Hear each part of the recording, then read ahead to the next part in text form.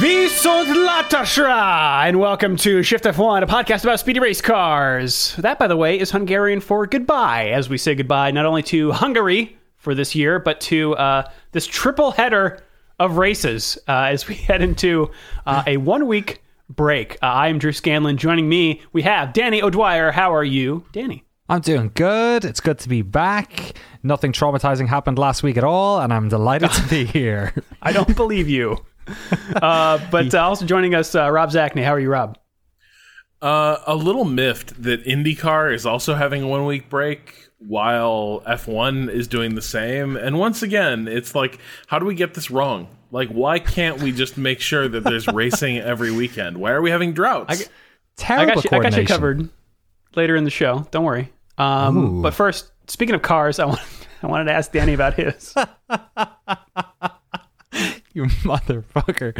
Yeah. I had to hop on the Discord an hour before our podcast last week because my car got jacked, guys. My car is somewhere around, I don't know, maybe in Oakland. It could be, maybe it's across the state border at this stage. Who knows? It goes pretty fast. So if I was them, I probably would have head for the highways pretty quick. That sucks so much. It was a nightmare. We had a bunch of stuff happen here, and the sort of the last thing as part of that was that at a certain point I realized the car had been stolen from outside the house, and there wasn't much that could be done about it. So can you just I know we have a lot to get to. I'm really curious. What goes through your mind? Did I really park it there? Was there any that kind of doubt? Where? Not really, because we were coming back from something else that had happened. I don't want to get too much into that if I can help it, but it had happened. It was connected to another crime that had happened basically, and then I was wondering where. Once the car was gone, we kind of instantly were like, oh, okay. It's been taken. I knew right away that it had been taken, but I thought actually what had been worse, I thought they'd lifted it from the house, that they'd broken into the house and gotten a bunch of stuff. So I ran into the house to basically see if the house is okay. So the house was fine and everything. And I was with my kid, and so it was just there was a lot of stuff going on that morning. And then I realized that a key was somewhere it shouldn't have been, basically, and also it just so happened that the address of our house was also there. So the people ended up coming back, robbing our car and leaving. So it took me 5 minutes of adrenaline panic to settle down for me to put two and two together, and also just make sure that there was no one in my house or anything. But nothing like that happened, thankfully. But yeah, unfortunately, the only car I've ever owned, that I've owned for about 6 months, maybe less, I think, is gone. But thankfully, insurance will pay me out, and I won't lose too much out of it. Premium might go up. All those payments I made will disappear into the ether. But yeah. Did your car have no one got hurt? Yeah. Now I remember. Did your car have that LoJack shit on it? Where What's LoJack?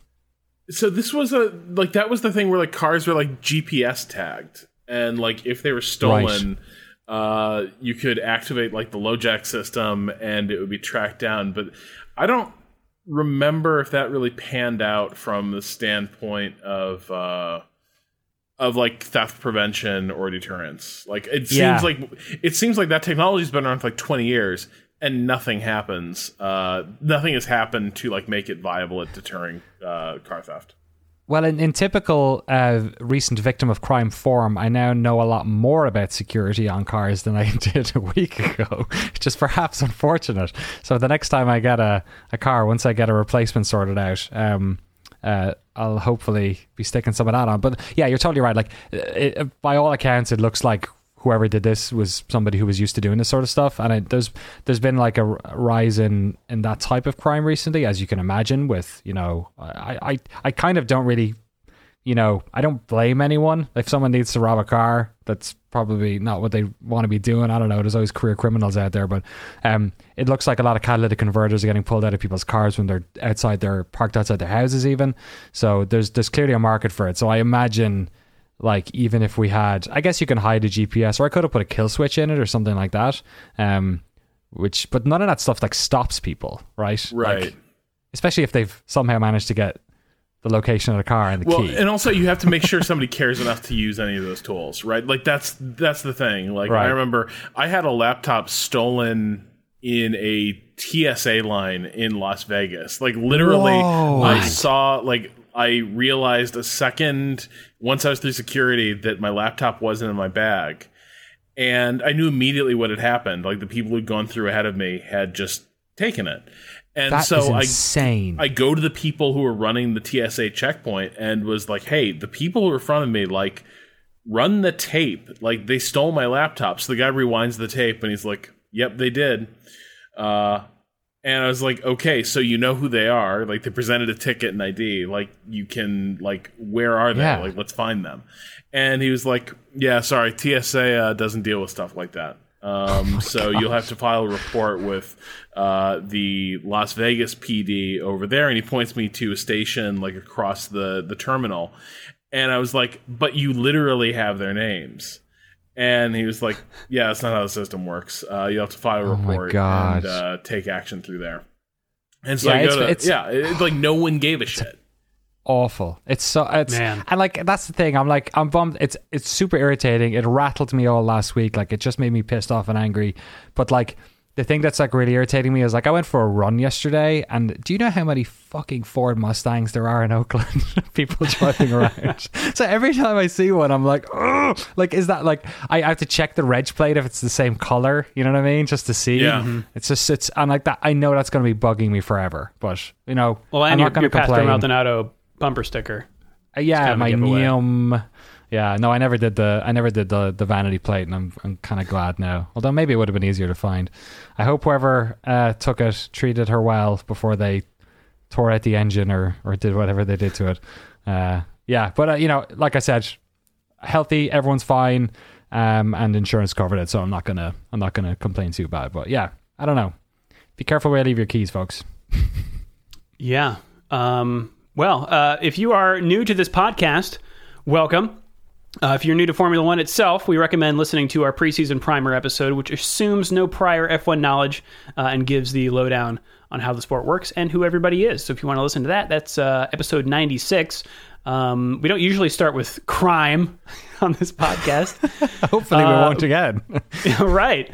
The show is supported entirely by our audience over at patreon.com/shiftf1, where every month we release bonus podcasts and videos exclusively for our patrons, covering racing documentaries and films, F1 video games, primers for other racing series, and a lot of weird things. So if you'd like to support the show and get access to all that fun stuff, head over to patreon.com/shiftf1 or click the link in the show notes. What's going on this month, Danny? We have an all-time high amount of patrons is what's going on, Drew. We have 926 patrons. Oh, Thank boy. you. Thanks so. I know we are perilously close to the $1,000 patron. We will go on a track day. We're gonna have to wait until one of us gets a car. But then, well, you can rent the cars. That's true. Oh yeah, that's true. But yeah, appreciate everyone in there. Of course, 33.3% of that goes to Danny's new car fund, so I really appreciate it. We will have an exclusive patron-only podcast out next week, of course. It is a gem, actually, a Criterion Collection gem, if you will, picked by Rob Zachney. Rob, what are we watching next week? We are going to watch John Frankenheimer's Grand Prix, which... So a little background, John Frankenheimer, great director, also one of the great directors of car chases who ever lived. Like, it's a recurring motif in his films. The guy loved to shoot cars going fast in competition or pursuit with one another.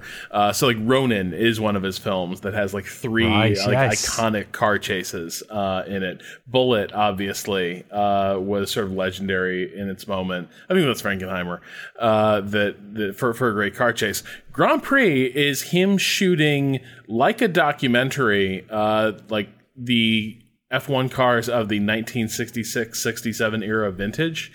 And as far as plot goes, it is a like standard melodrama, right? Like there's the hotshot rookie American who's like basically the Days of Thunder Cole Trickle character. It's like kind of already disgraced, but like one last shot to make his mark in F1. There's sort of the aging warhorse. There's some kind of British guy, I think, in there who is also doing something. I think he's just there to be the symbol of like a declining empire and sort of loss. So the melodrama is whatever. The like shooting of these cars is incredible. Like they mounted cameras all over racing cars in this period and raced the shit out of them around like Spa and Monaco, and Monza. And like there's a lot of this footage. The movie's 3 hours long, and like probably over an hour of that is cars racing. All shot in insane aspect ratios. So if you care about the history of F1, like there's not a lot of great high quality footage of races from this era, right? Like in-car cameras weren't really a standard, like they weren't a thing. So like Grand Prix is interesting mostly because it gives us a glimpse of an era of racing and a type of car that, like, from a perspective that you just can't get from documentary sources. And it's cool as shit. Awesome. I can't wait. Yeah, I'm looking forward to it. When you see the footage of like what it looked like racing at Spa, but when they just let people hang out trackside, and when like you would go blazing past someone's like fucking cottage in the Ardennes, there's sequences of that movie where you look at it and you're like, how was any of this legal? How did anyone allow any of this? And presumably they're doing it with like a massive like film camera, heavy ass thing strapped to the side of the. Wow, that's rad. Yeah. So be on the lookout for that, patrons. Today, however, we will be discussing the race that happened this past weekend at the Hungaroring. And again, he is at the Hungaroring for the first time. Thanks, Murray. What were you saying, Danny? I was saying, I didn't miss I thought I missed last week's podcast. We're in Austria. Great. Cool. I didn't even miss it. Wait, did I say Austria? Sorry, Hungary. No, okay, I fucked it up then. Oh, okay. Right. Well, as someone who still believes in the dual monarchy, let me tell you, no, I don't. Wait, what? Didn't we have a whole thing about a lot of ex-Hungarian princes driving in? Well, we talked about the Habsburg era. Yeah, sorry, yeah, of course, yeah. Yes, I mean, who could credibly, it could be like. Theoretically, he is the monarch of both these races. If once they unify again, Europe's longest lived and shittiest dynasty, still out there going strong. Well, it was another solid race. Like we had these 3 back-to-backs, and I think we were treated to some really fine racing after a long wait. But there's a lot to get to in this. Yeah. So, should I just like try to speed through practice and qualifying then? Yeah, I think so. There's so much to go to chat about here. This one was complex. This one felt way more complicated to watch because there was so much like strategy going on and tires and rain, and it was a lot of like plate spinning. For sure. In practice, a little bit of running was lost to heavy rain, kind of intermittent conditions throughout the whole weekend. Albon and Verstappen were reporting weird handling concerns. The Red Bull actually ended up breaking curfew to make adjustments to their car. And I guess for the uninitiated here, there's a certain like time limit that you're allowed to work on your car, and you are allowed to break that curfew twice in one season without receiving a penalty. So they actually had to do it this time to fix some stuff. Gasly also had an engine problem on his Honda in practice, and then that actually showed up later in qualifying. He set a time good enough to get through to Q3, but his engine died after that, so he ended up not setting a time, but will line up 10th place as a result of that. Eliminated in Q1 were Magnussen, Kvyat, Grosjean, Giovinazzi, and Raikkonen. You'll notice I did not mention a Williams there. First time both Williams cars are into Q2 since 2018. Yeah, incredible stuff. On high. Ended up doing pretty well in Q2. Yeah, the ones eliminated from Q2 were Ricciardo and then Russell. So he qualified 12th.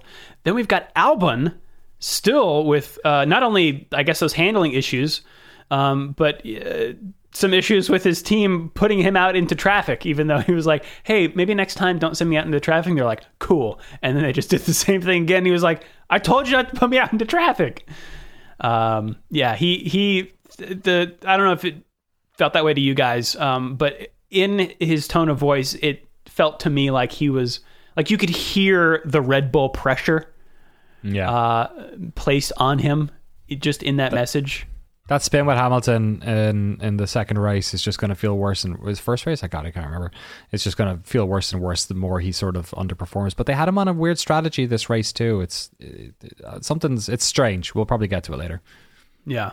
But just rounding out those Q2 eliminations, Ocon in 14th and Latifi in 15th. Albon, by the way, here he qualified 13th. He last qualified here 10th place in a Toro Rosso. So it's not the driver. Q3, Verstappen, his teammate, also didn't look that great either. When we have our starting grid here. Lots of track evolution in Q3. A lot of it was kind of who got out when, especially that last lap. Yeah, for sure. Lewis Hamilton on pole by about a tenth over his teammate Valtteri Bottas. Then Lance Stroll and Sergio Perez in third and fourth, the pink Mercedes cars. Sebastian Vettel in fifth, Charles Leclerc in sixth. That's more like it from Ferrari. Max Verstappen, though, seventh place. Lando Norris and Carlos Sainz in eighth and ninth, and then Pierre Gasly rounding out the top 10. And then just to reiterate, we got Ricciardo, Russell, Albon, Ocon, Latifi in 15th, then Magnussen, Kvyat, Grosjean, Giovinazzi, and Raikkonen. I'm trying to go with my Ted Kravitz pronunciation of Kvyat. He has it's three syllables. Emphasis on the first one, Kvyat. It's a lot. Kvyat. It's easier, and I think it actually sounds the most Russian of anything I've heard. So, are we going Daniel or Daniil? I think I'm still going Daniel. Although he likes Danny, doesn't he? He wanted everyone to call him Danny, didn't he? Yeah, I think so. I know how he feels. Kind of a lot to get to, like, before the race happened. It's not actively raining at the time that the race started, but the track was wet, so most drivers were on intermediate tires. Magnussen the only one on wets. And were you guys watching the parade lap as the cars came to the grid? Yeah, I wasn't watching it when it happened. Oh, okay. But I saw what happened. And I thought they were playing a replay of something that happened in practice that I missed. But no, it was... So, before the race starts, cars are in the pits. They exit the pits and then do what's called the parade lap to get to the grid. Then, once everybody's good, mechanics leave the cars, and then the cars do a formation lap one more time, get to the grid, and then we start the race. On the parade lap, the one out of the pits to the grid, Max Verstappen just hits the brakes and slides right into a wall.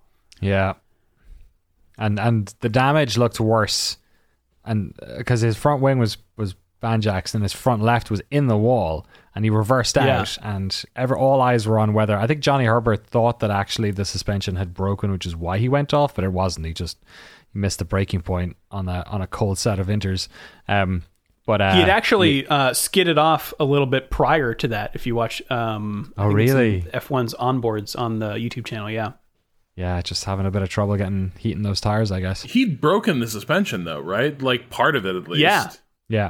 Yeah, so it wasn't just a front wing change. He does limp back. He actually radios and said, do I go to the pit or the grid? And they said, go to the grid. They bring a new nose cone out there and replace it in his pit box. And then like 6 mechanics are all like head down, hands around, in and around with, wrenches and stuff on the suspension. This is a really cool photo that I'll make a note to find here. That is just a top-down view of everybody working on it. It's really cool. But yeah, you can see it as he drives over his front wing right after he crashes. The top bit of his suspension is like wiggling around. So they have to, I don't know if they replace it or they reattach it or they do something, but manage to get it all repaired with like a minute to spare. It's crazy. It's wild, and it's amazing that it was something that they were able to fix, because all the rules about what you're allowed to do and not do to the cars, but apparently doing that was fine right before the race. Yeah. There was so much panic. It was so strange, because even a lot of the stuff just before we start, a lot of the stuff that happened out of qualifying was a lot of the drivers sort of being disappointed where they were based on the qualifying tire rules, which totally got thrown out the window, because Max was in 8th or 7th or so? 8th? I think it 7th. Was, or 7th. So maybe it was the ones under them. Was it Norris was there and Sainz maybe? Sainz. Yeah, so that they were basically complaining that you'd actually be better off being in 10th position with a choice of tires. And Ricciardo was also saying 11, 11, sorry, yeah. But then all that stuff got thrown out the window when they realized it was going to be a damp start, because then we're suddenly into wet racing, wet weather rules, where they don't necessarily need to run both compounds and everyone's sort of starting on the safer tire. So that was kind of an interesting part of it as well. A lot of strategy got thrown out the window for some of the folks that were in the back. Right, and it's a weird time to start the race because there was rain prior to it, but the track is it's drying, but not quite ready for dry weather tires or slicks, and it's going to be called. Really dry in a couple of laps because all the cars are going to go around and make it dry. Right. And so then actually on the formation lap, when they come back to the grid for the last time, Kvyat asks his team if he can start on slicks. I don't think we didn't hear his team get back to him, but he does not go into the pits. The Haas cars do. They qualified 18th for Grosjean and 16th for Magnussen. And they were called in by their team. Yes. They put critically, on... they were called in by their team. Yes, and we'll get to why that's critical later in the race. But they put on what? Medium tires? Mediums, presumably. Did they put the hards on? Don't remember. And a consequence of Grosjean, so they'll actually be starting from their pit boxes or from the pit lane rather than on the grid. And as a result of that, Raikkonen was thrown off by Grosjean not being there, and so he pulled up and then realized what he was doing and stopped. So he actually started out of position. He's like a foot outside of his box when the race starts. So he was handed a 5-second time penalty, which that's a bummer. was a bummer. I wonder how far behind he was that he didn't notice two Haas's going into the pits in front of him. You know what I mean? Because presumably they're all in order when they go around on their formation lap. Then no one's allowed to overtake. So Raikkonen just brings the car to where he thinks it's supposed to be, and he's just there to go racing. He just was wherever he needs to be. Also, it is tough to on replays from the in cars. I do sometimes have trouble visually separating the Alphas from... AlphaTauris and the Haas's? Yeah. Yeah, ditto. Yeah, it's a problem. Why did they do that?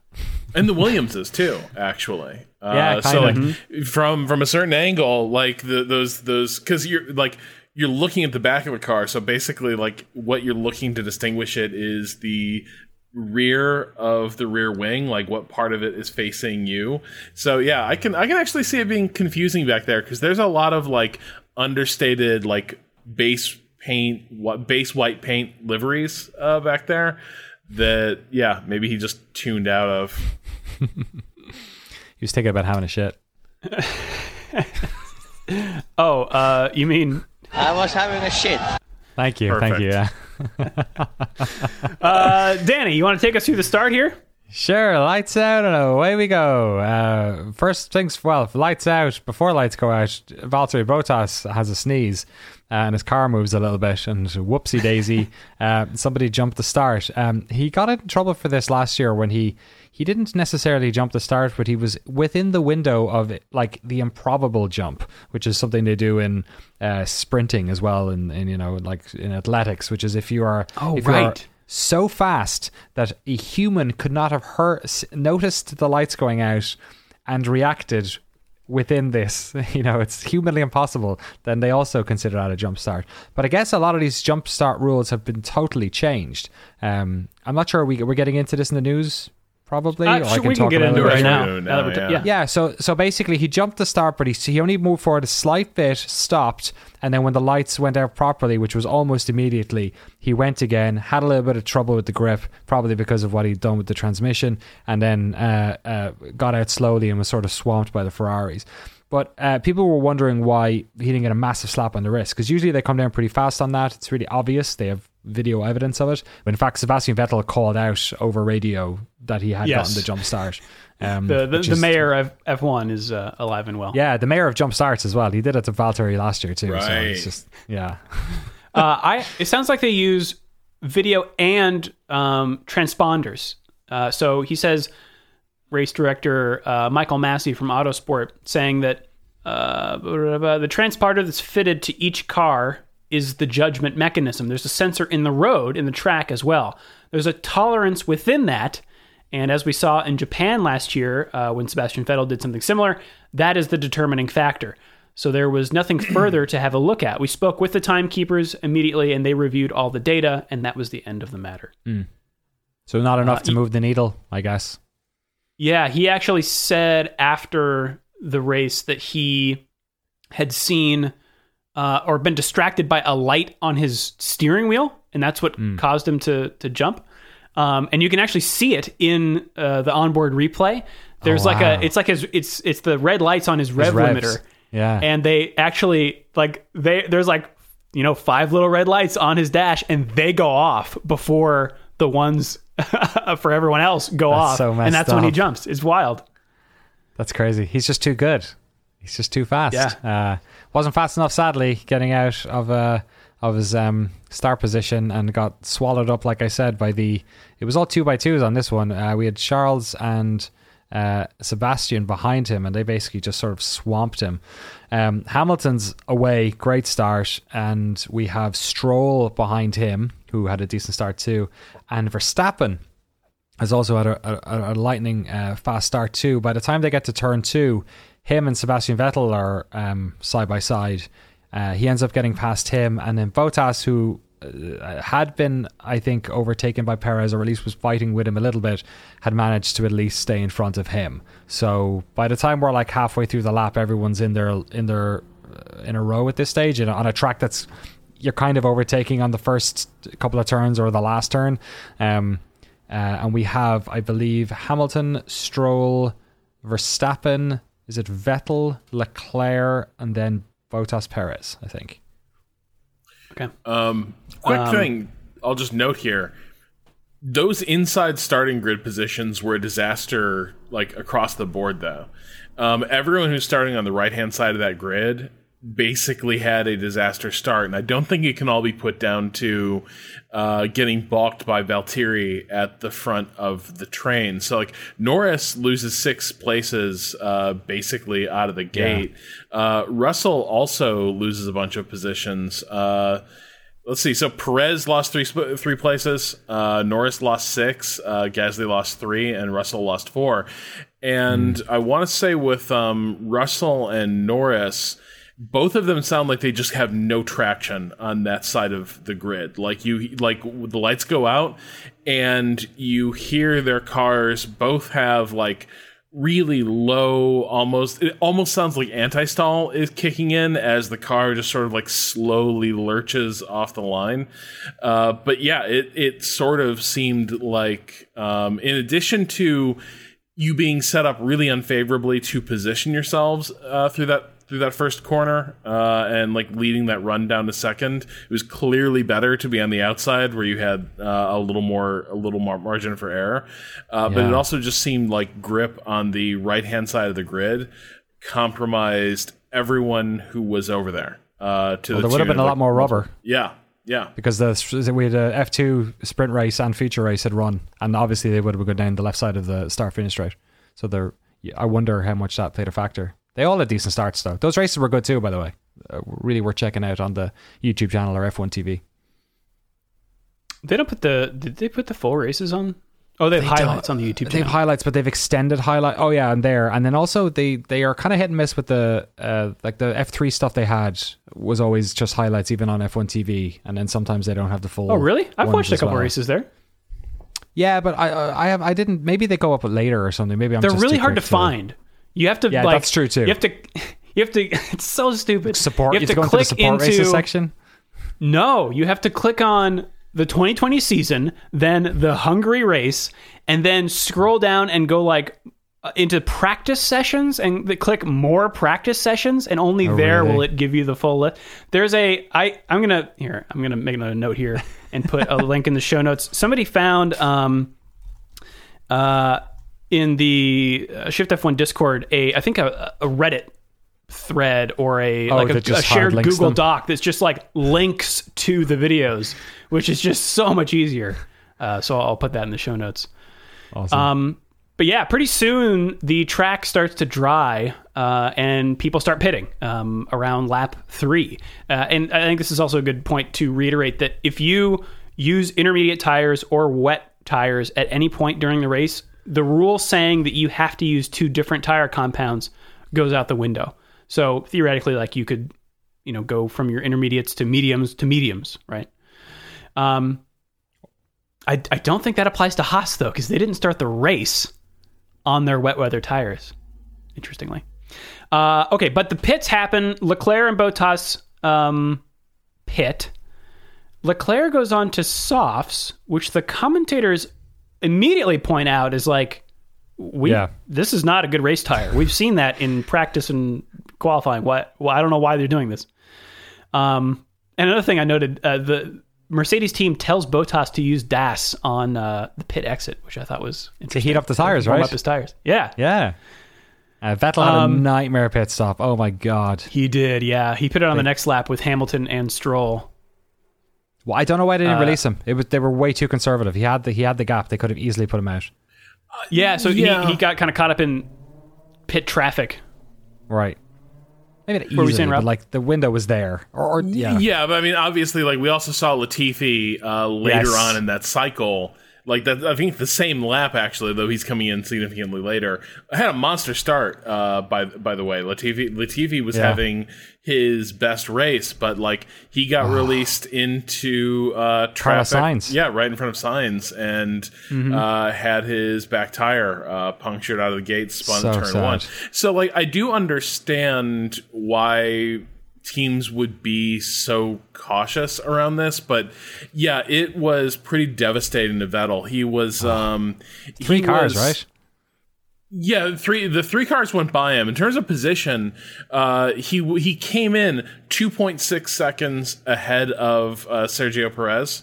When he came out in P14, he was 3 seconds behind Perez after that stop.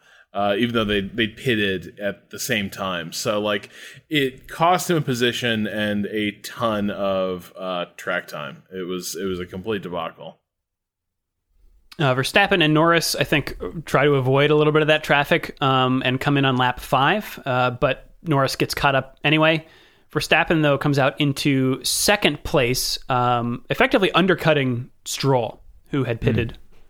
Or 2 laps earlier, I think. Yeah, so would that be the overcut then? There's a lot of tire notes here. Yeah. You should if you have F1 TV, or maybe it's just an F1. I think if you have F1 TV, you can go to F1's website and view their lap chart for each race. And this one looks crazy, especially the first 5 laps, because everyone's pitting and everyone's passing everybody on that opening lap. It's nuts. But after all of those pits happen, the field looks like this. Hamilton in first, then Verstappen, Magnussen, Grosjean, because they didn't need to pit. They're already on slick tires. Then in fifth place, we have Stroll, followed by Leclerc, Bottas, Perez, Vettel, and Albon. And again, only Leclerc is on softs. Everybody else is on mediums. Lap 7, Stroll gets by Grosjean with DRS into turn 1. Thankfully, here Grosjean seemed to see him in his mirrors and did not turn into him. And that was a good overtake. Like, Stroll's starting to look like a decent driver.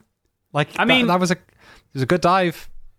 Yeah, I mean, he's kind of known for making up places in races. He's been bad historically at qualifying, but he's made up those places because he's been so far back in the field. So yeah, it's kind of nice to see him start high up the field and then also make moves. So we're seeing the houses tumble already. You kind of wonder where they're going to end up, right? Because they're on the blower to our good friend on the pit wall as well. Gunter is talking to the commentary team, and it's kind of like, I wonder if they'll stay in the points, crossing their fingers. Right.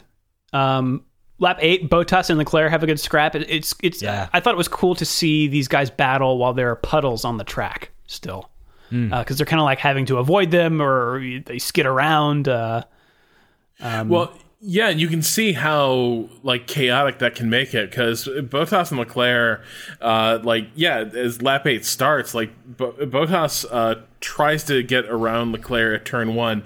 He goes too deep and ends up like sailing wide on the exit, and Leclerc just cuts back inside through turn 1. And as they're sort of drag racing down to turn 2, there is that giant puddle on the inside line in 2, and Bottas just like hits it, water everywhere, and his pace is gone. Like he had to basically he had to like take 2 more laps to get that overtake done, because he'd lost so much ground and tire performance because of that puddle. Yeah, and Leclerc is already saying that his tires are rubbish. So yeah.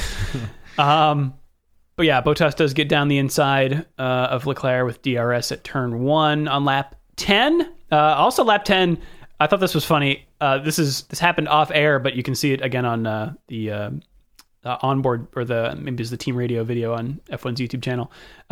Hamilton is told by his engineer about his gap to Verstappen, and Hamilton goes, "I thought you said Verstappen was out." Like they told Lewis, Verstappen hit the wall, don't worry about it. But then 10 laps into the race, you go, wait a minute. But yeah, I thought that was funny. And also, like Hamilton by this stage is like already getting the blue flags ready. You know what I mean? Like he's miles ahead. Yeah, he was 3 seconds ahead at the end of the first lap.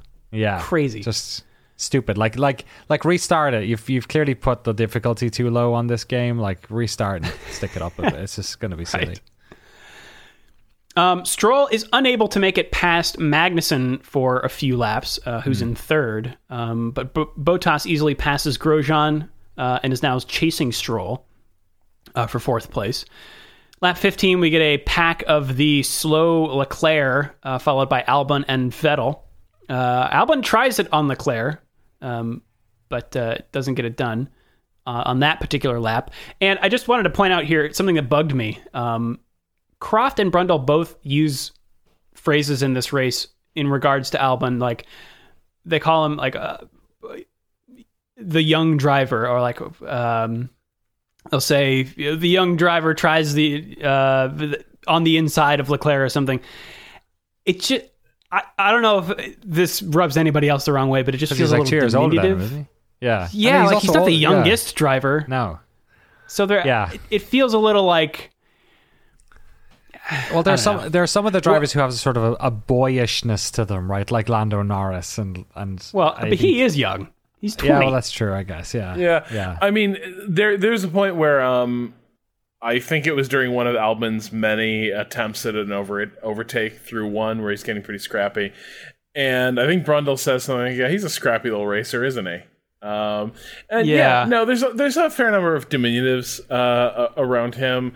I don't know. I get where you're coming from. I think this is sort of the this is what we tend to define, I think, as like microaggressions, where it's stuff like it's tough to put your finger on it. Like, would you have said that about a like European driver of his age and performance? You know, would it always be like, hey, he's a scrappy little fella.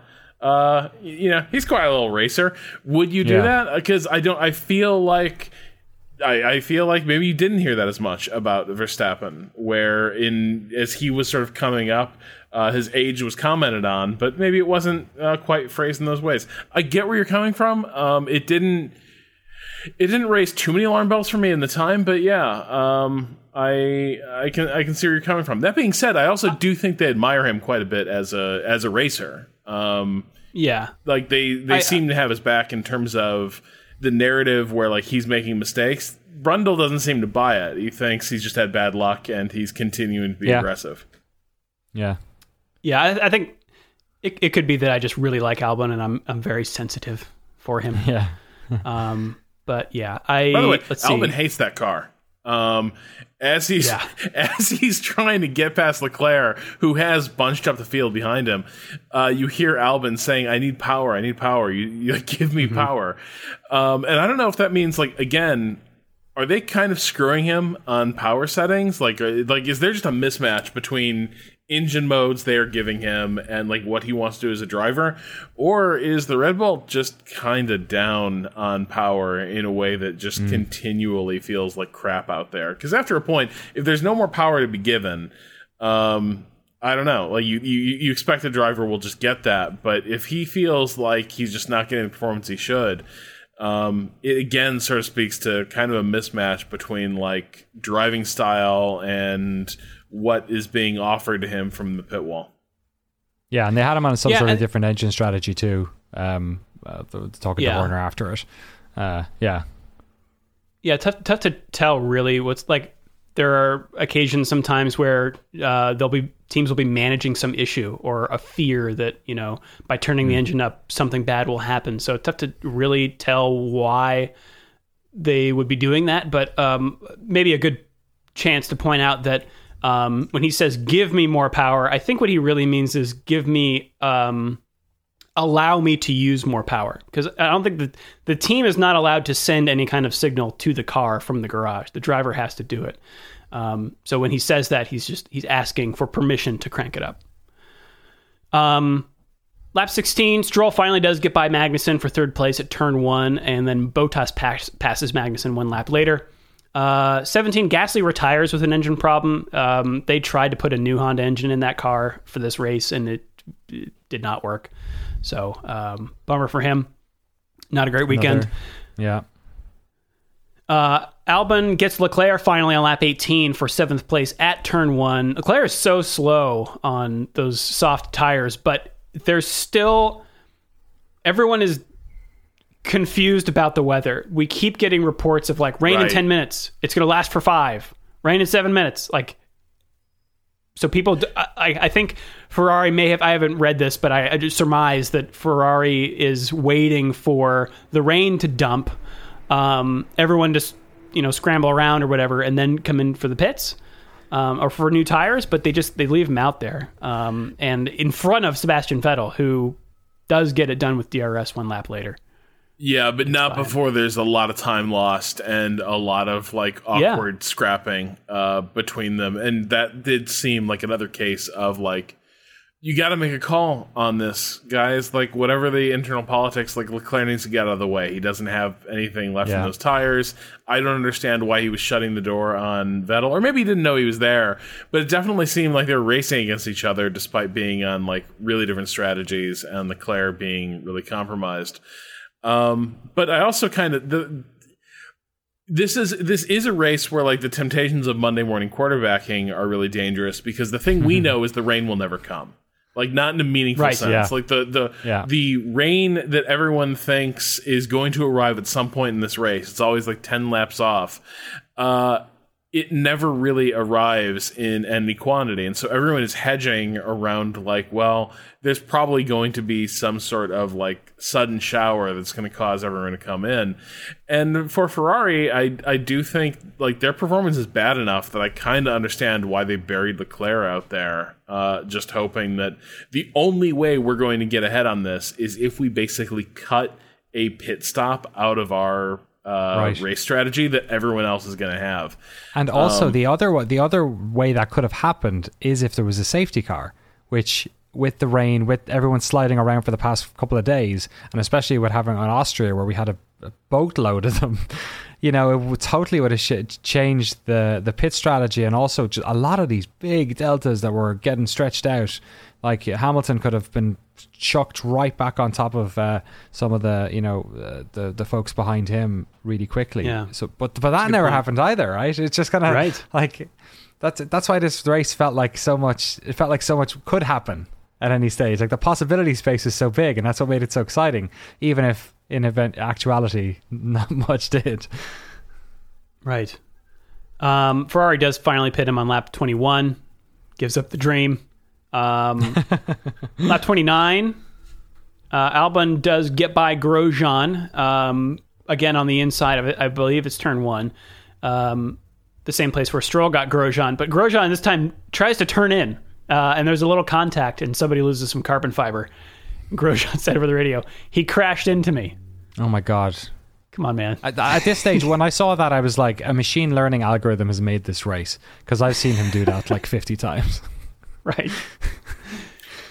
Also, I will say, Albon, admittedly, there's only one place you can really get done at this track. Like, through turn 1 or down through the complex of 2 and 3 is where you can sort of lock in a pass.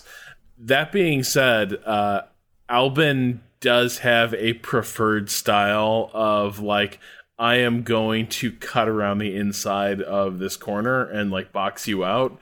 That does leave a lot to the other driver's intentions, and I think it's a fine move. Like, I'm glad he's continuing to be a racy driver in that way. But I think Grosjean kind of was the case in point where, like, boy, that move almost goes wrong just because the guy doesn't see the line, or maybe isn't fully aware of where your position is. Yeah.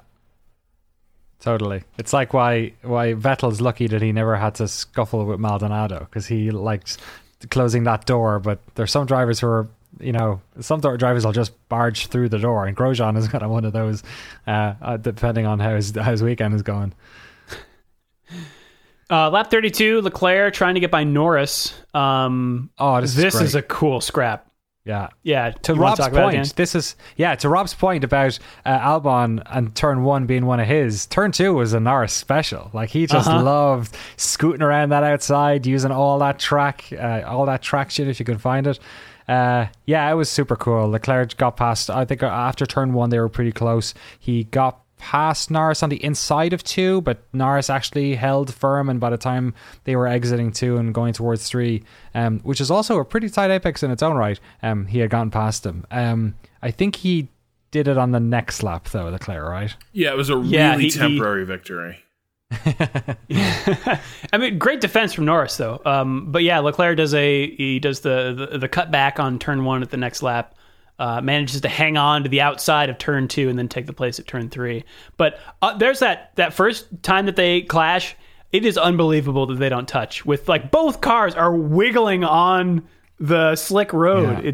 It's nuts. I was having a thought over the weekend after the race where I was thinking, I wonder if this generation of young drivers, because generally they've actually kept out of each other's way since we've sort of introduced this, this 5-pack.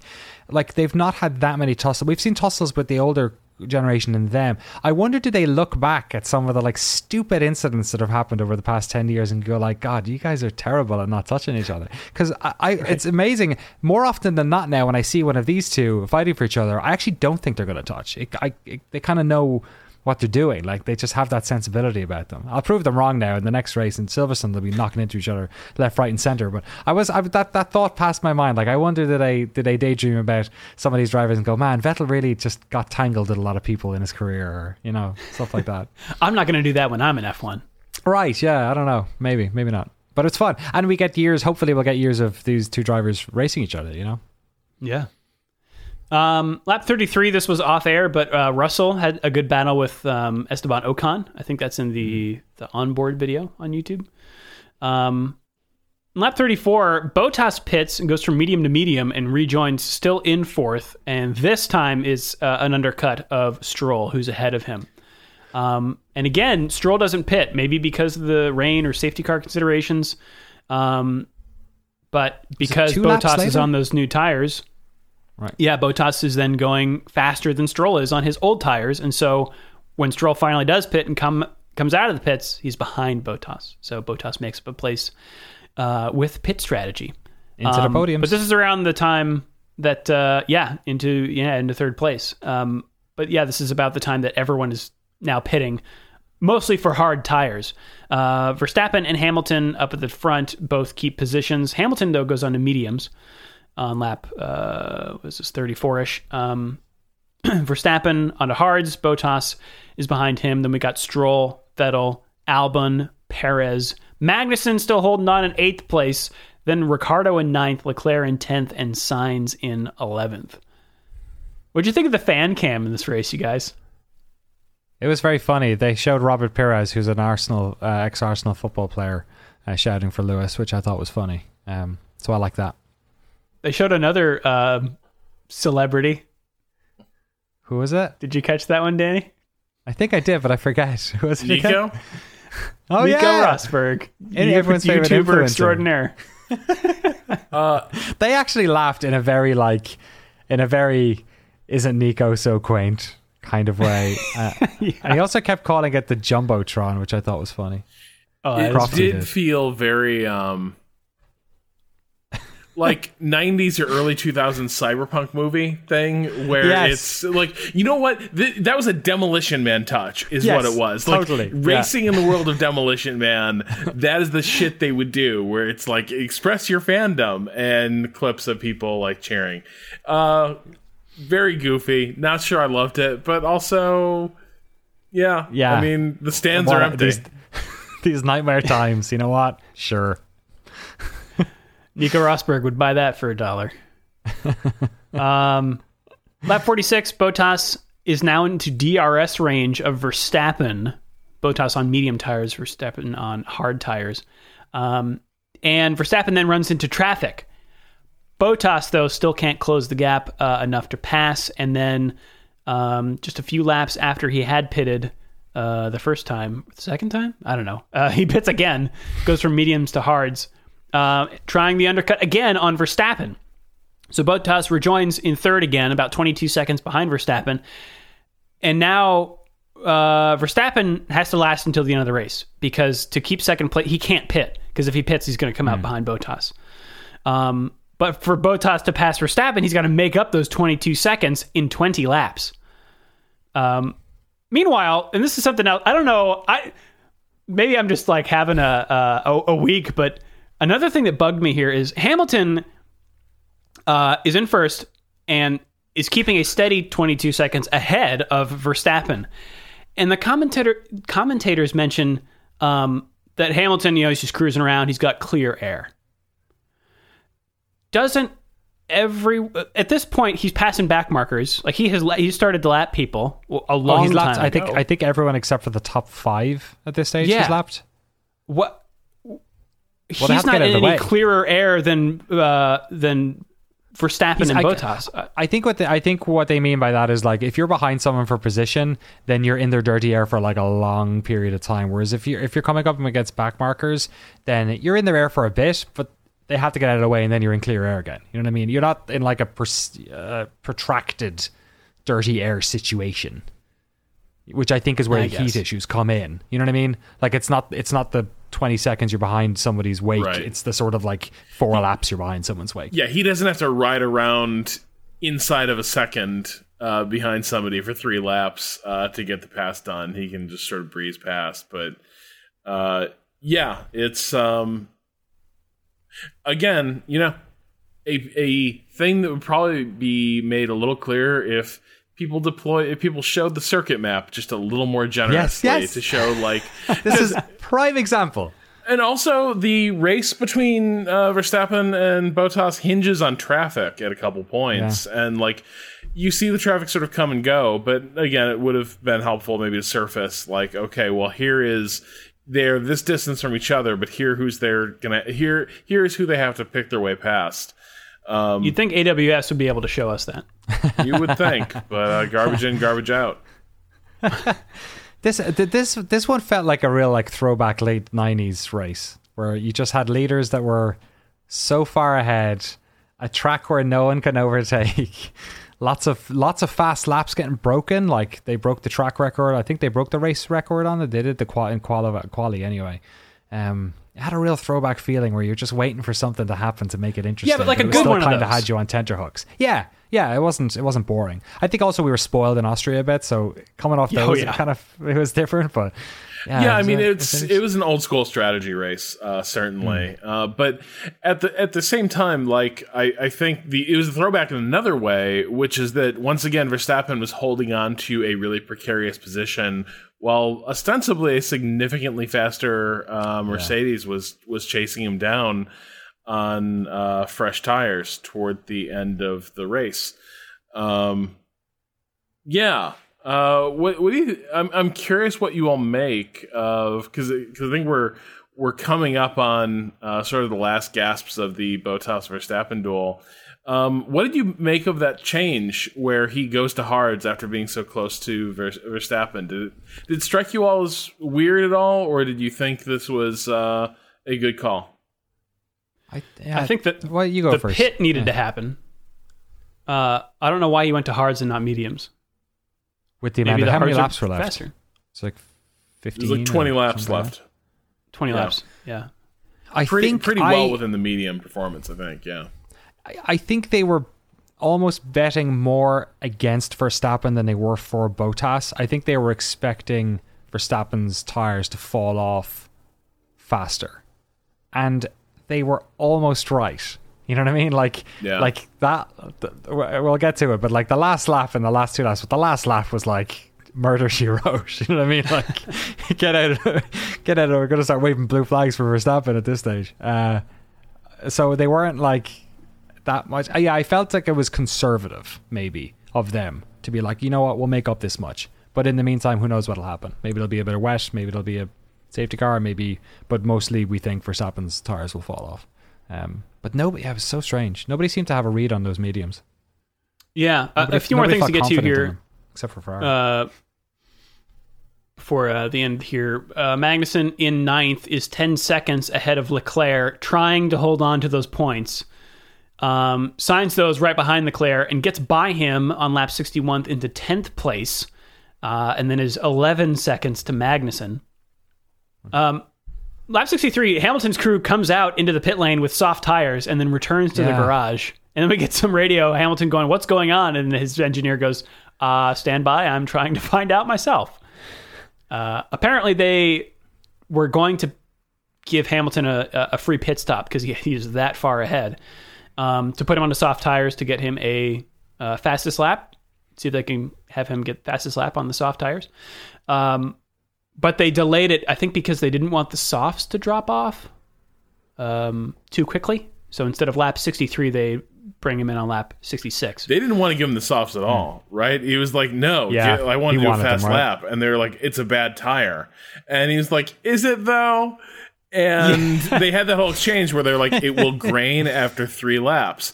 And so basically, like, somewhere along the line, someone's like, fine, we'll give him the tire with 3 laps left to go, leaving nothing to chance. I think Valtteri set the fastest on the mediums by that stage, so I think they were probably that's Lewis and Valtteri on the same tires.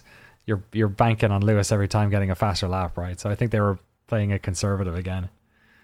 Yeah, I forgot to bring this up, but when everyone did their first pit stops, the Ferrari team called Vettel and Leclerc in and said that they were going on to softs, and Vettel said, "We should go to mediums, no?" And they put him on mediums. Yeah. I thought that was interesting. Wild. Yeah, maybe they were really banking on the rain. I don't know. But you have to imagine their strategy was thrown out a bit as well, because they actually had a good start. So, probably better than they're expecting. But whatever. Yeah. All right. Last thing I have here, Albon gets by Vettel on lap 67. As time is winding down, Vettel goes wide at turn 2. Albon squeezes by into 5th place. And then we've got the final lap. Rob, did you want to take us through this approach to Verstappen of Bottas? I mean, my notes aren't too extensive at this point. Like, it is like Verstappen's clearly at the cliff, right? Like, he is beginning to he's been giving up like huge chunks of time throughout these closing laps after a long period where Bottas wasn't. And I don't know like how much you can put that down to traffic. I think that's kind of a question people are asking. We'll talk about that in the overall analysis of the race, but like, the theory was that Bottas was going to run Verstappen down on his fading tires the way Hamilton did, like, literally last year. And that plan seemed to hit a few hitches where, like, Bottas just wasn't getting the differential he needed for a long time until these closing stages.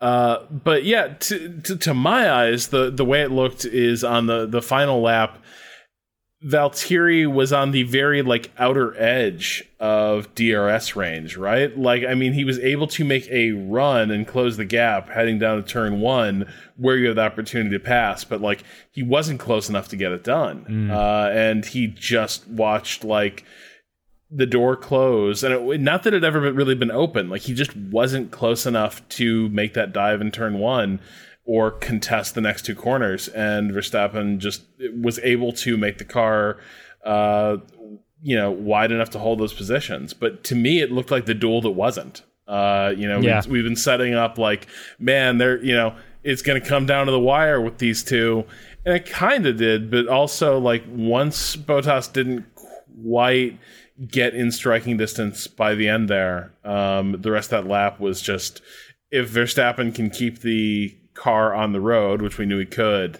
it was kind of done. Valtteri the strategy had failed. Yeah. 1 or 2 more laps and it would have been good. Yeah, exactly. Also off air, Norris passed Ocon on yet again the outside of turn 2, nice. And Ted Kravitz of Sky F1 dubbed him Last Lap Lando, which I think is very apt, because I think all 3 of these races have had thrilling final laps from Lando Norris, so kudos. Also, his Lando, between races, he was having some sort of health issue, right? He had to fly back to England to figure out why he was in agonizing pain while he was driving. I watched the press conference. Do you want to say so? That he was not, his body wasn't used to the car anymore. Apparently, he got thrown around a bit when he was in practice, I guess, or just over the course of the weekend, and he had bruising and stuff. Yeah, apparently. That's what I heard. I think I saw that he his body changed dimensions because he just got too swole over the COVID break, and his seat didn't fit anymore, and so he was just kind of managing that, and that's what caused his back issues. But yeah. It happens to me all the time. I just get too swole, and suddenly I got all these weird ergonomic problems just because, getting this shredded was not good for me. Yeah, you can't just work on the mirror muscles, everybody. Right. On the podium, no robots this time, unfortunately. An actual podium, in fact. We're actually up there. On the stage, Peter Bono, Hamilton's engineer, goes up there to collect the constructor's trophy and gets 2 bottles of champagne in the face. Hamilton expends his own and then picks up Bono's and then squirts it into his face yet again. Verstappen, I thought it was classy after the race, thanking his mechanics for saving his ass, fixing saving the entire. That car was undrivable 5 minutes before the race started. Wild. Yeah. Also, I thought it was interesting. So after the race, the drivers are required to be weighed with their helmets to make sure that their weight plus the car's weight exceeds the minimum weight, so that you're not racing with a car that's too light.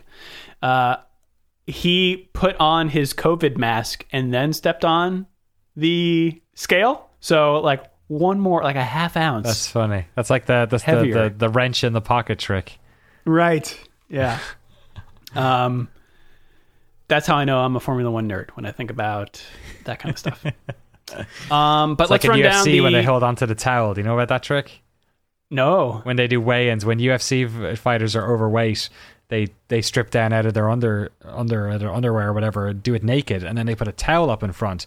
And the trick that a lot of fighters do is they'll hold onto the towel and they'll pull themselves up a little bit on it, and it'll take off a little bit. Yeah. But you can see it. That's on television. They cheat all the time. That happens all the time. That's crazy. Yeah. But yeah, the race result here: Lewis Hamilton on top, followed by Max Verstappen and Valtteri Bottas rounding out the podium. Lance Stroll in 4th, followed by Alex Albon coming in 5th. Then we've got Sebastian Vettel, Sergio Perez, Daniel Ricciardo. Carlos Sainz moves up to 9th after Kevin Magnussen incurs a penalty post-race, which we'll get to. He finishes, though, in 10th, still gets a point for Gene Haas and team.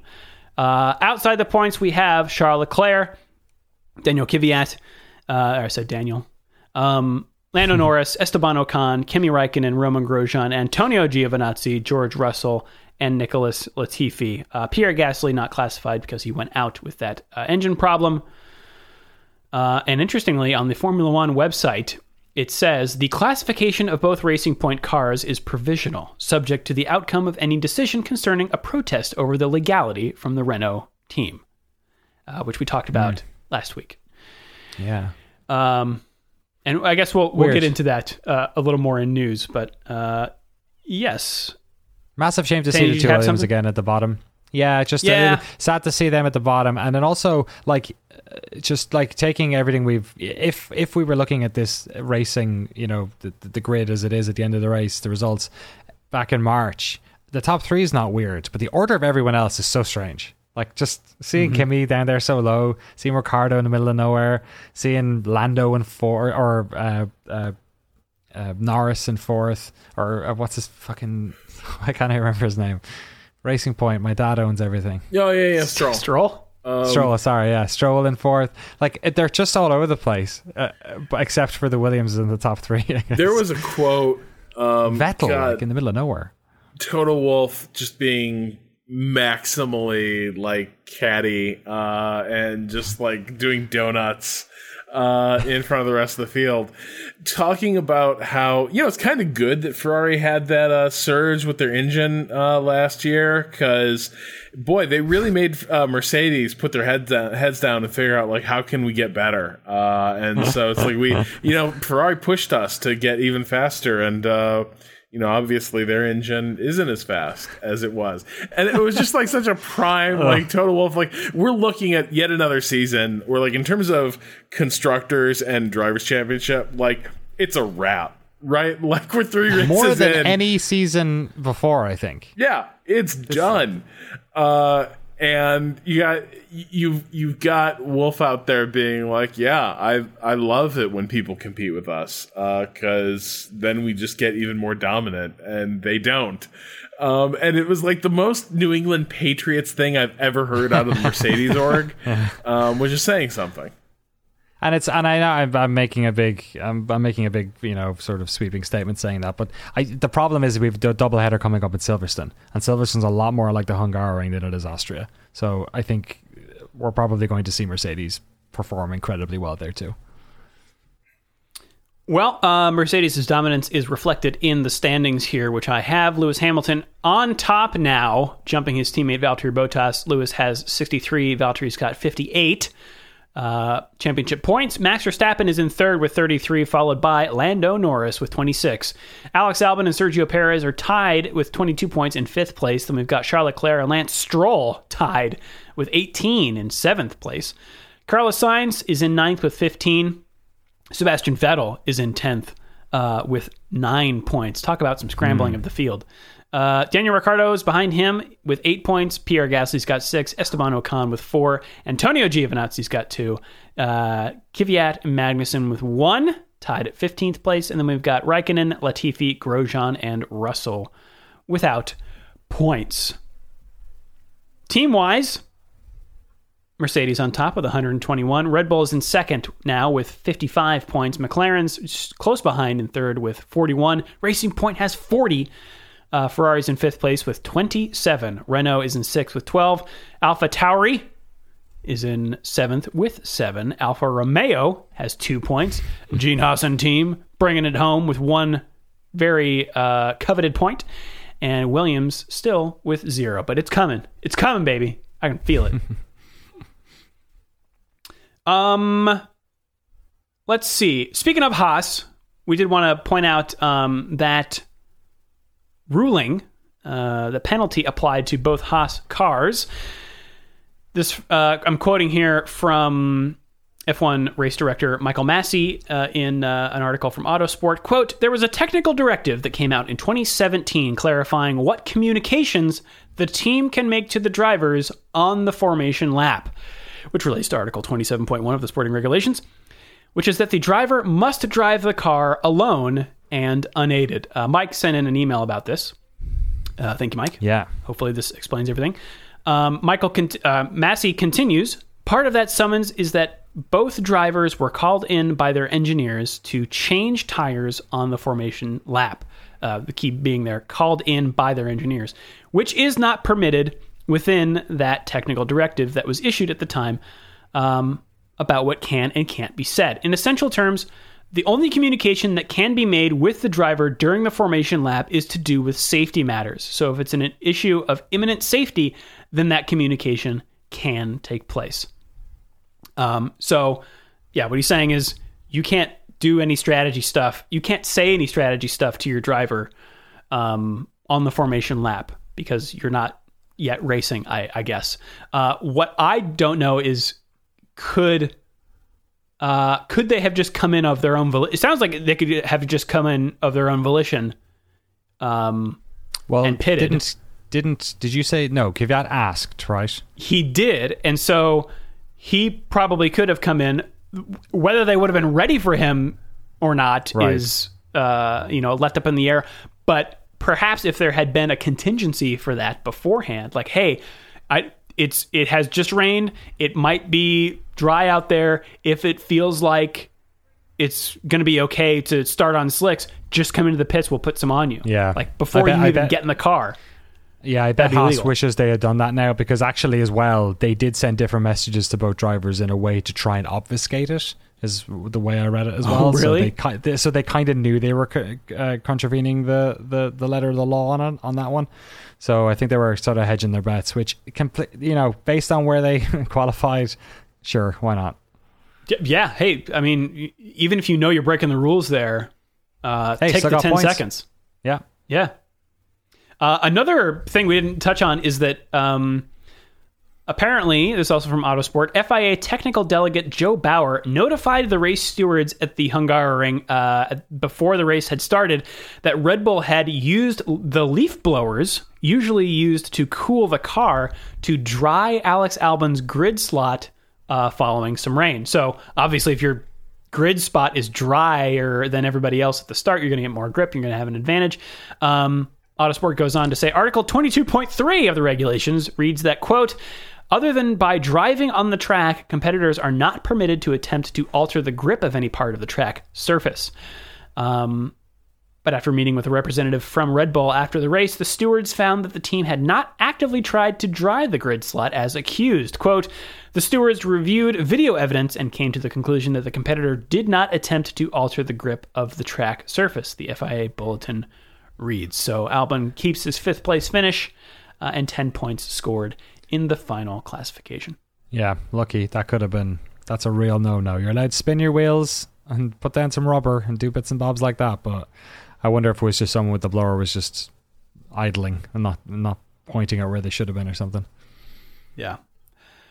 All right, we mentioned the Racing Point complaint lodged against them by Renault. Rob, you've selected an article here that elaborates a little more on what's been going on. Well, it's more that Otmar Szafnauer's had quite enough of this shit, and thinks this is because there's a couple things. One, I think the question that set him off was somebody asked him what's Plan B, and he's like, "There's no Plan B. Our brakes are our brakes, and we designed them, and they're legal." They are completely legal, and there's no merit to it. Like, it's impossible for them to be illegal, I think was one of the money quotes that he gave. And he explained why he feels so strongly about this, which is that the FIA, separate from the marshals, which is a different judiciary body, the FIA did approve whatever Racing Point was doing. So here's what he says. We had disclosed it to the FIA, and the FIA were satisfied with what we had done was absolutely legal. However, that's not how the judicial system works. It's the stewards who have the right and the power to rule. So now we've got to inform the stewards as well. And it just takes a little bit of time, because when the FIA came to us to investigate how we designed and developed the car, including the brake ducts, they came to the factory, spent 2 days there, interviewed people, looked at all our drawings, looked at the design and development process, what we did in the tunnel and CFD, how we got to where we got, and they were satisfied. With the stewards, you can't do that. You've got to bring the data to them and then also explain through words on a piece of paper and drawings what you've done. It takes a little bit longer. So the only reason I'm frustrated is I know what we've done and why it's legal, and it wasn't a loophole or anything. Which does, like, from that perspective, I didn't realize that Agree to Wish, this thing had already sort of received kind of prior approval, much as DOS did, right? Like, teams consult with the FIA and they're like, is this going to be legit? I need to look more into, like, how the stewards and the FIA can diverge in this, because it kind of sounds like you talk to the FIA, that is who you're supposed to talk to when you have these like design level questions about like legality. That's who you can talk to. The stewards are this thing that's like post facto comes in, and then you are in the politics of like the interteam politics and the season.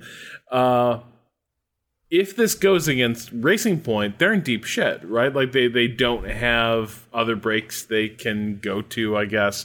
But also having Safnauer run it down like this, it does seem, if this level of transparency was put in place with the FIA, it'd be very awkward to come back at this point and say, well, actually, now that Renault is pissed about it, we're going to revisit that decision, especially if, as Safnauer implies here, it sounds like you have to document the case differently to talk to the stewards, whereas the FIA just sort of looked at your work product, like, hey, what are you doing? And you show them the stuff you're already using to design the brakes, and it's cool. With the stewards, it sounds like basically you're doing retrospective documentation and like making a legal case, basically. Whereas with the FIA, you could just show primary documents. I always thought they were one and the same body. I did not realize that the stewards and the FIA could rule differently. So yeah, this is the part where I'm like, that doesn't seem to that seems very, very messy in a way that is quintessentially F1. The FIA F1 relationship can be confusing to me at times. Like the FIA is this international body, but it's not actually the governing body of the sport in a lot of key ways. It's weird. Right, yeah. Okay, I guess that makes sense. Speaking of Racing Point, Danny? Yeah, the ongoing saga of... I guess a lot's happened since last podcast, I guess, as well, with the rumours of Sebastian Vettel. Where's he going to go? The musical chairs is almost over. There's not many chairs left on the table. In fact, you could argue there's none, which is why someone's got to go. And that person could be Sergio Perez, as Racing Point are apparently in talks with Sebastian for 2021.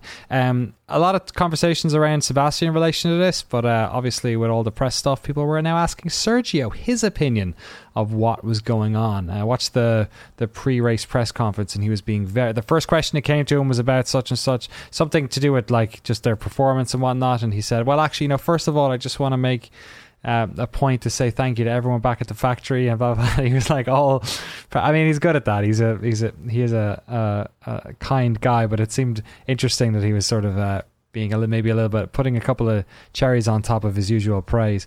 And then in an interview which we have here from Autosport, he's a little bit straightforward about what he thinks would happen if somebody was offered a seat at his team. Perez stressed this from Autosport. Perez stressed last week that he had a valid contract for next season, but has conceded he would likely be likely to leave should Stroll Sr. opt to sign Vettel to partner his son. I think the choice is obvious if someone has to go, Perez said in an interview with Movie Star Plus F1.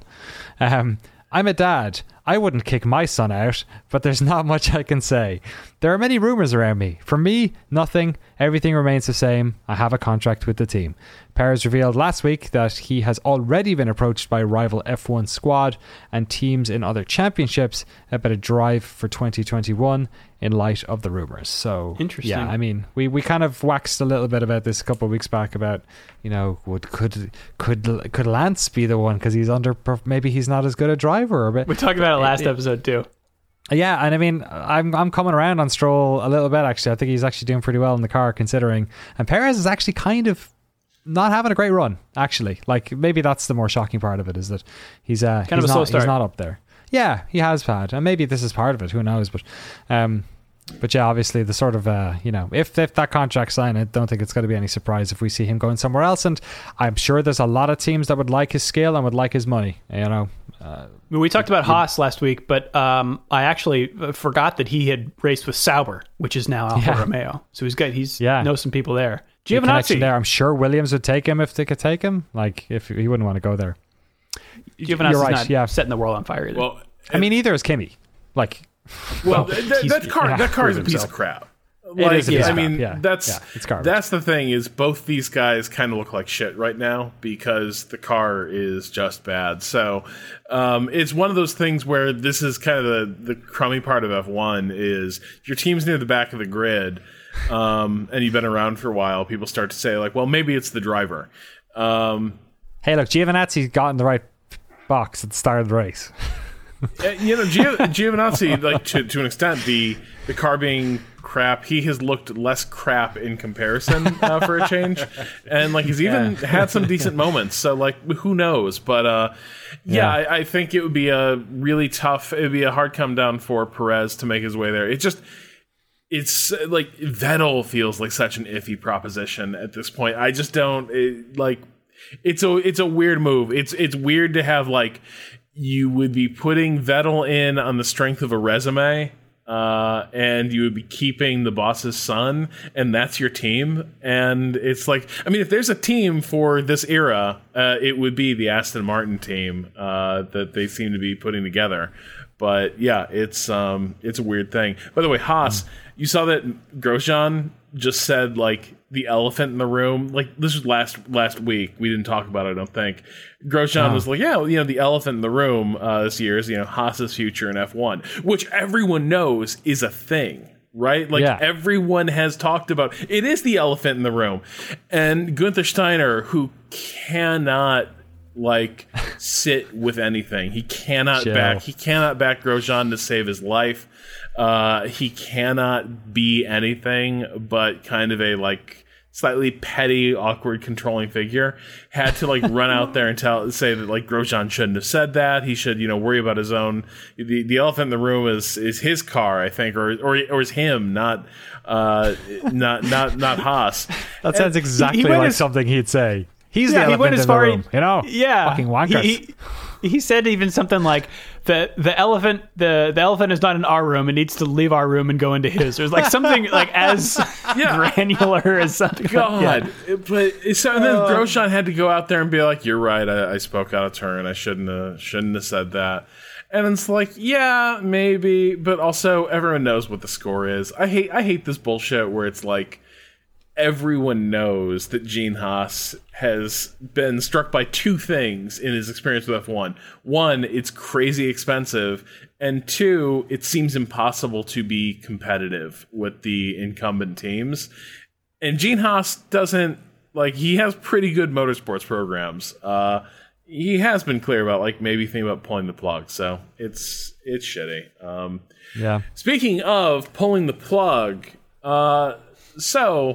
the panic is setting in at Ferrari. It's clearly not a good car.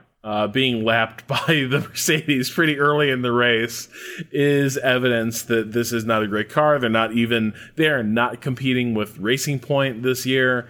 They're really struggling to put up good fights in the top 10 positions right now. It's just a bad car. So what's the issue? Binotto is, he says basically everything is a problem. He says patience will be required. There's a lot of things they're trying, but he said in one interview, as I said, when you need to improve all the areas because we are lacking speed in all areas, it is not something that a simple trick will address or a simple solution or a simple package. It will take time. How long? I do not have the answer yet. But one of the things that Binotto's pretty sure will not be helpful is firing anybody. As he points out, firing people isn't going to make that car go faster. And so he finds it amusing to read stories that are doing the rounds about like potential layoffs and changes being in the offing at Ferrari. Yeah, this is. I can feel the specter of Maurizio Arrivabene just coming up behind him and going like, "It's you're next." Not so easy, is it? I know. I mean, there's a weird thing where Arrivabene was not popular with the press, but you could argue that by the end of his stint with the team, Ferrari were looking a lot more like Ferrari. Than they had in previous years. Now, was it partly because they were kind of cheating the fuel regulation system? I don't know. I don't know how long they were sort of bending engine rules around there. But I don't know. This is one of those tough things where I think we are entering the window now where Binotto owns the results of that team, right? Yeah. He admittedly last year was kind of a freebie because he inherited a very late decision to fire Arrivabene and put him in charge of that team. So that really wasn't his direction of the program that we were saying. And you could even argue this year, F1 programs are like turning a battleship, right? It takes time to change their trajectory. Look how long it took to begin sorting out McLaren. On the other hand, I don't know. Is this not his third season?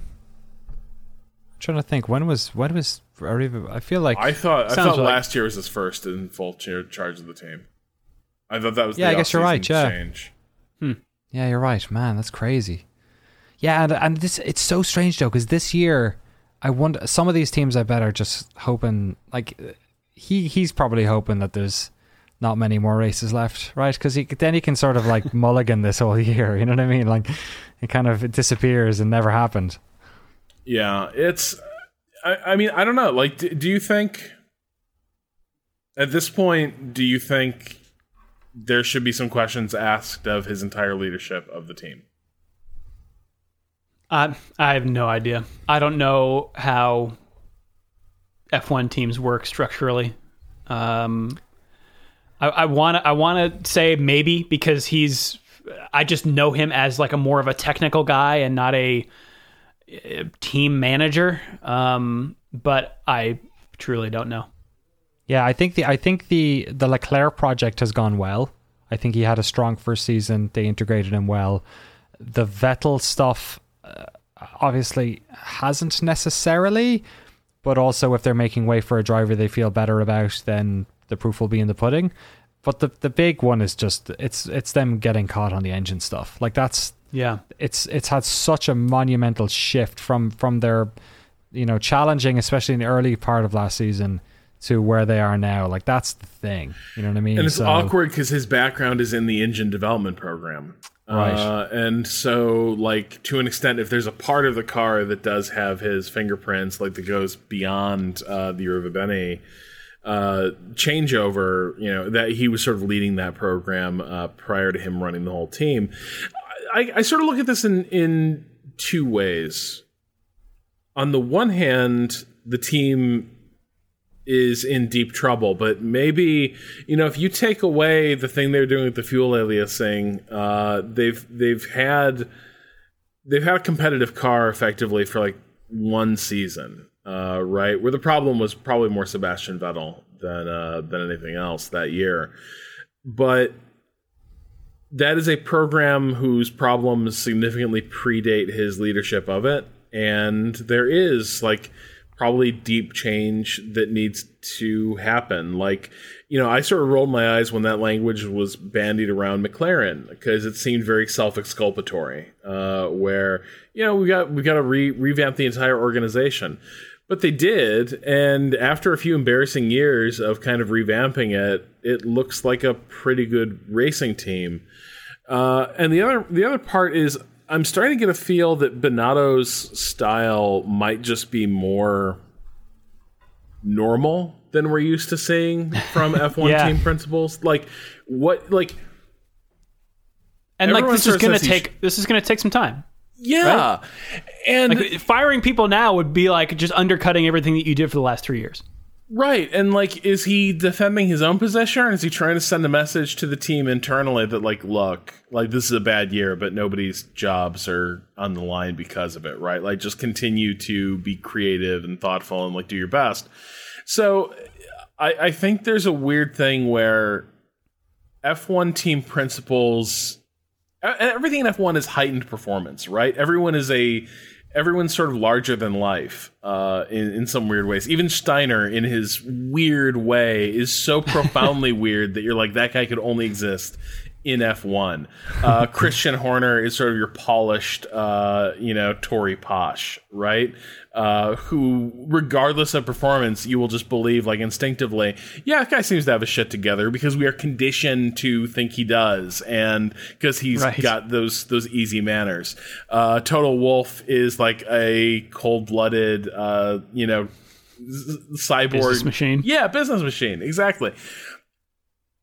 Binotto might just be an engineer who's running a organization whose dysfunctional identity goes back to its founding, and he's the first person we've ever seen to come in and try to treat it like a job and not like he is the crown prince of the Ferrari empire, right? Like, the fact that he played personality ball, thing out the window. Yeah. The fact that he played ball with changing the cost cap stuff, like being kind of chill about the fact they've got a shitty car where, like, every other Ferrari director has said stuff at points like this where they're like, this is a betrayal of Italy. This is not what I would call a Ferrari. And Binotto seems to be very different in a weird way. It sounds a little weird in my ears because it sounds like maybe he's making excuses, but also like he is the sort of person that I would probably value as a boss much more than just about it might be just else. that pragmatism sounds weird coming out of Ferrari. Yeah. I think you're right.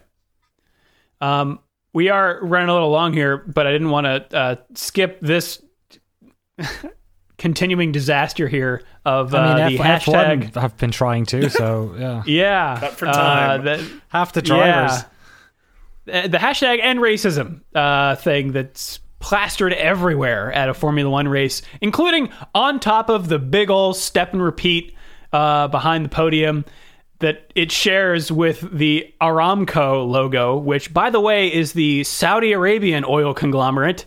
A country with maybe not the best human rights record. Against that whole thing is just too. F1 in a nutshell. Yeah. But Hamilton pointed this out on his Instagram page, I think, in a pretty succinct and direct quote. But before I say that, I should explain. When I was watching the pre-show for this for the race this weekend, there's that scene, and maybe you've seen pictures of like all the drivers lined up. You usually don't see that if you just like turn on the replay of the race because it happens like a few minutes before. But that's when they play the national anthem, and it has become where like the drivers who want to kneel to show their support, in the fight against racism, do that.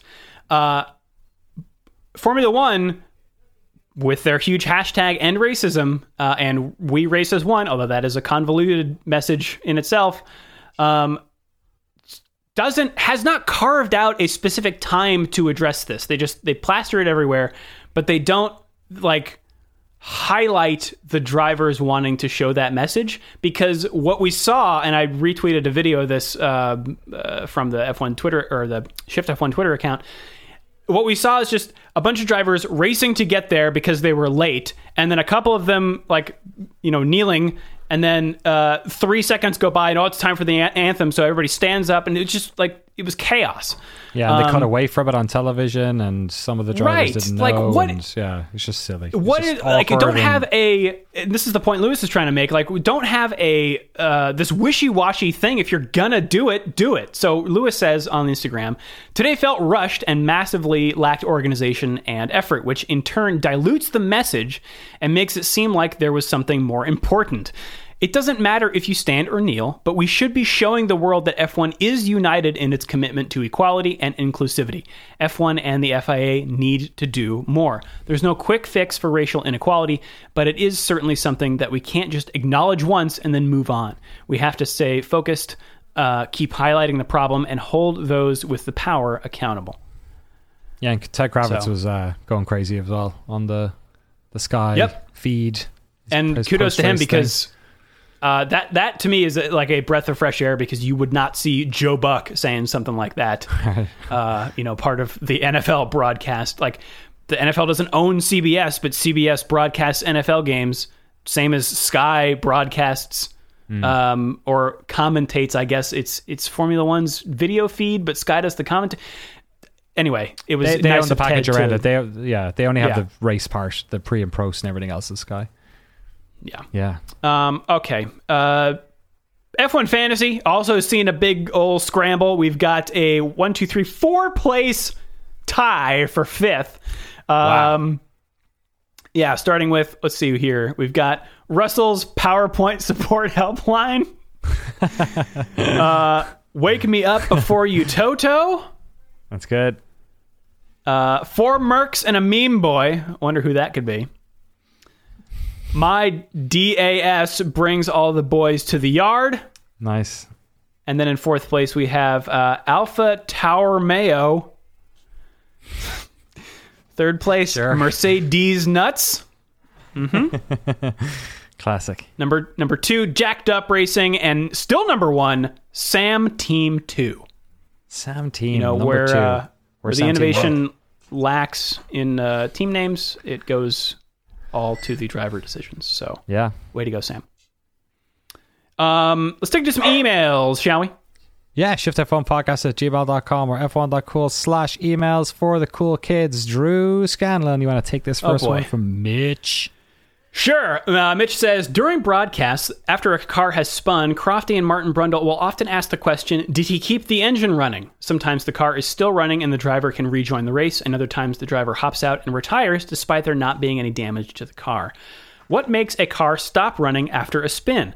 What does a driver need to do to keep it running during and after a spin? I assume this has something to do with anti-stall, but I don't really understand that system either. Any insight you can provide would be appreciated. So, you've been doing some research. I'm probably the worst person to describe this. I am an American, so I've driven mostly automatic transmissions my entire life.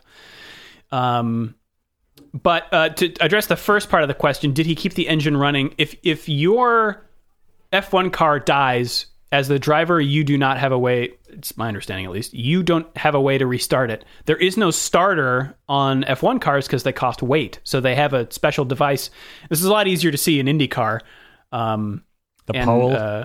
Yeah, the big old pole. It looks like a hedge trimmer without the serrated, Yeah, totally. And they just jam it into by the gearbox, and that's the starter. So if your engine dies, you have no way to restart it. So you need to keep the engine going by, feeding it gas, and in the correct gear. So if you're in a high gear, say, and you spin off the track and you don't downshift, the engine has too much to do. You're in way high gear and your car is stopped. You can't, your engine won't be able to spin the cars. That's why you start in a low gear and go to a high one. You can, I guess, take the clutch out. Clutches work differently in F1 cars than they do in road cars.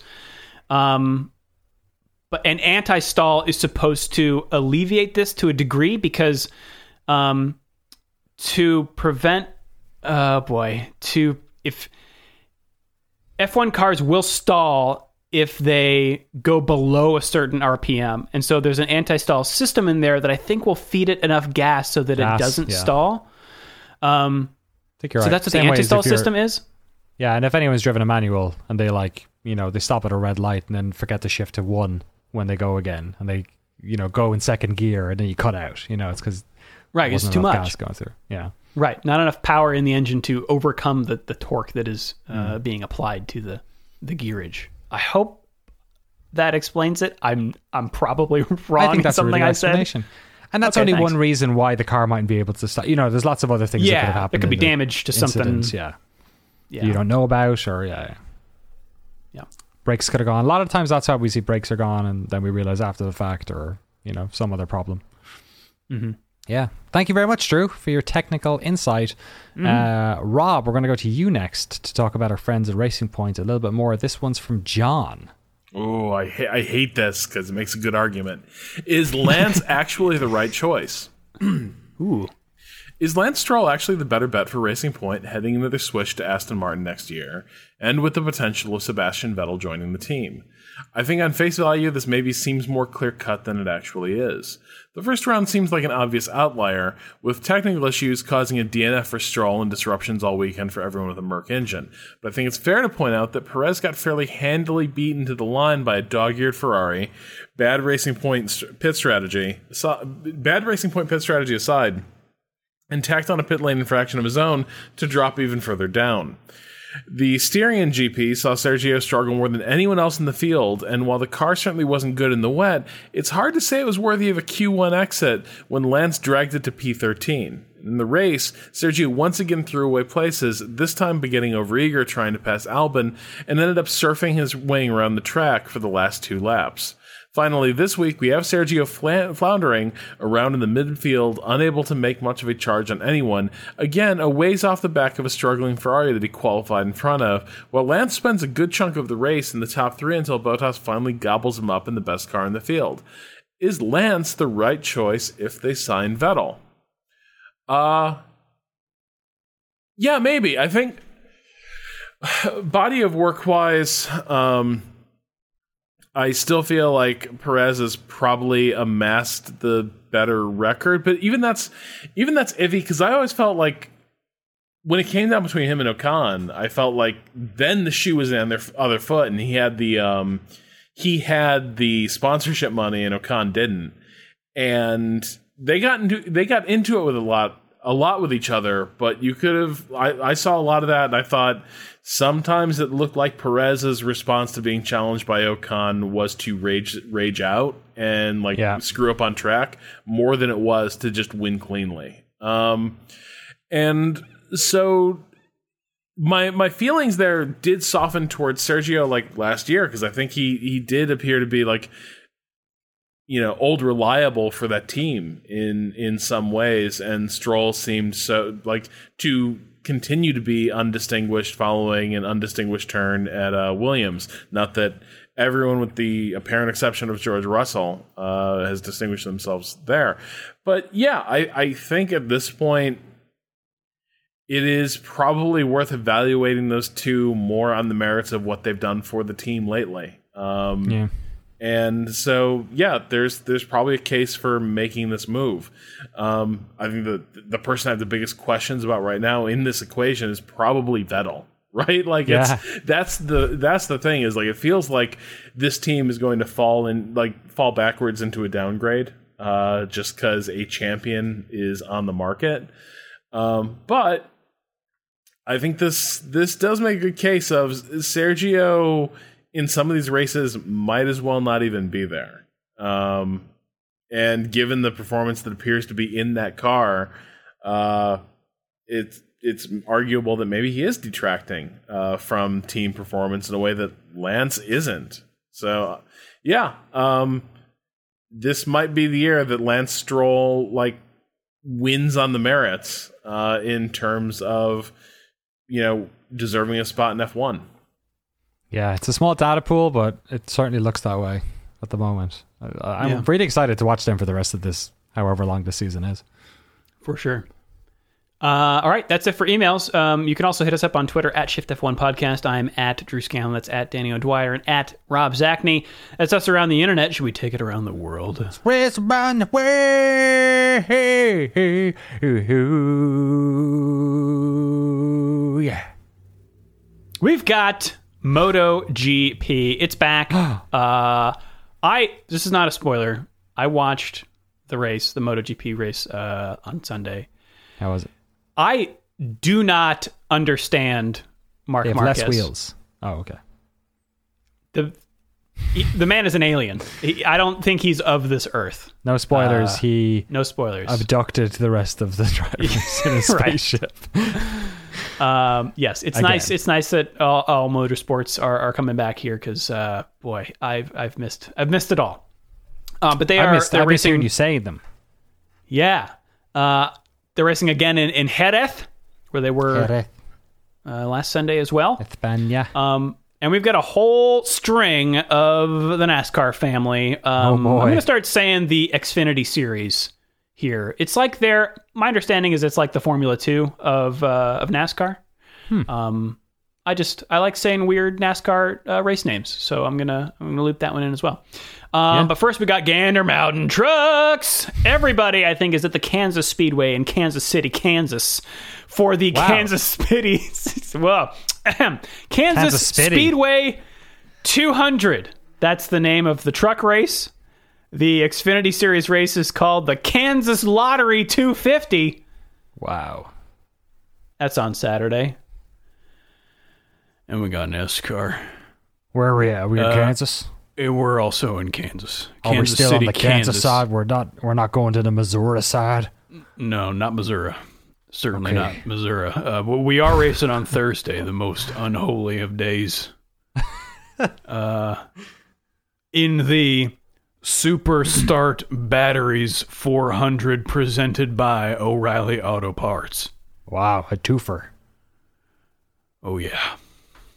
Beautiful. And that's all the racing there is. I did see, however, they have released the 3 tracks that Formula E will be racing in Berlin. And they're just variants of the same track. 6 races in like 9 days or something on 3 variants of one track. How many of them go through the Brandenburg Gate? I think none of them, because it's at the Tempelhof Airport. That's a shame. All right. Yeah. Well, maybe it's a long course. Could be. Yeah, maybe it's just one of them is just a straight line. It's like a rally exactly. Stage. Point to point. Oh, boy. Oh, I forgot to mention, I am this much closer to being an F1 driver because, everyone, I am COVID-free. Congratulations. Thank you. The jury's still out on me and Rob. That's right. I have a minor operation this week on my shoulder, so they had to insist that I get COVID. And in fact, I could not get COVID tested unless I had you can't just go in without symptoms and get tested here. Oh, right. Yeah, how was the test? Did they stick something into your brain? So they've changed it. Okay. At least this is what they told me. Suppository. They don't stick the swab all the way to your brain anymore. It's not the whole like 9 inches or whatever. It's only like 4 or something. So it felt like how your nose stings when you get water up it. Like in a pool or something. That's kind of what it felt like. I made some just weird not used to it. Yeah. Is it not long? Bad at all. How long is it there? How long is what? The swab? Q-tip up your nose, yeah. Oh, how long does it take?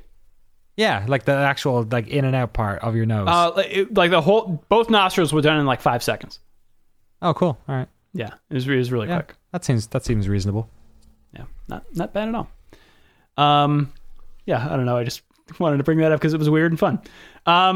Anything else, Danny? I have COVID-19. I don't think. Rob, do you think you've COVID-19? No, but we've had. I haven't been tested, but my partner had to be for some work stuff, and yeah. So I figure if I have a canary, basically. Okay, right. Yeah, good point. Fair enough. All right. If you'd like to support the show and get access to all of our bonus episodes, you can do so over at patreon.com/shiftf1. But that's it for us. We are. And so if you haven't checked the Patreon recently, if we get 1,000 patrons, we have promised, we will, COVID permitting, get together on a track somewhere and try to lay down some times in real life and see who comes out superior. And of course, film that somehow.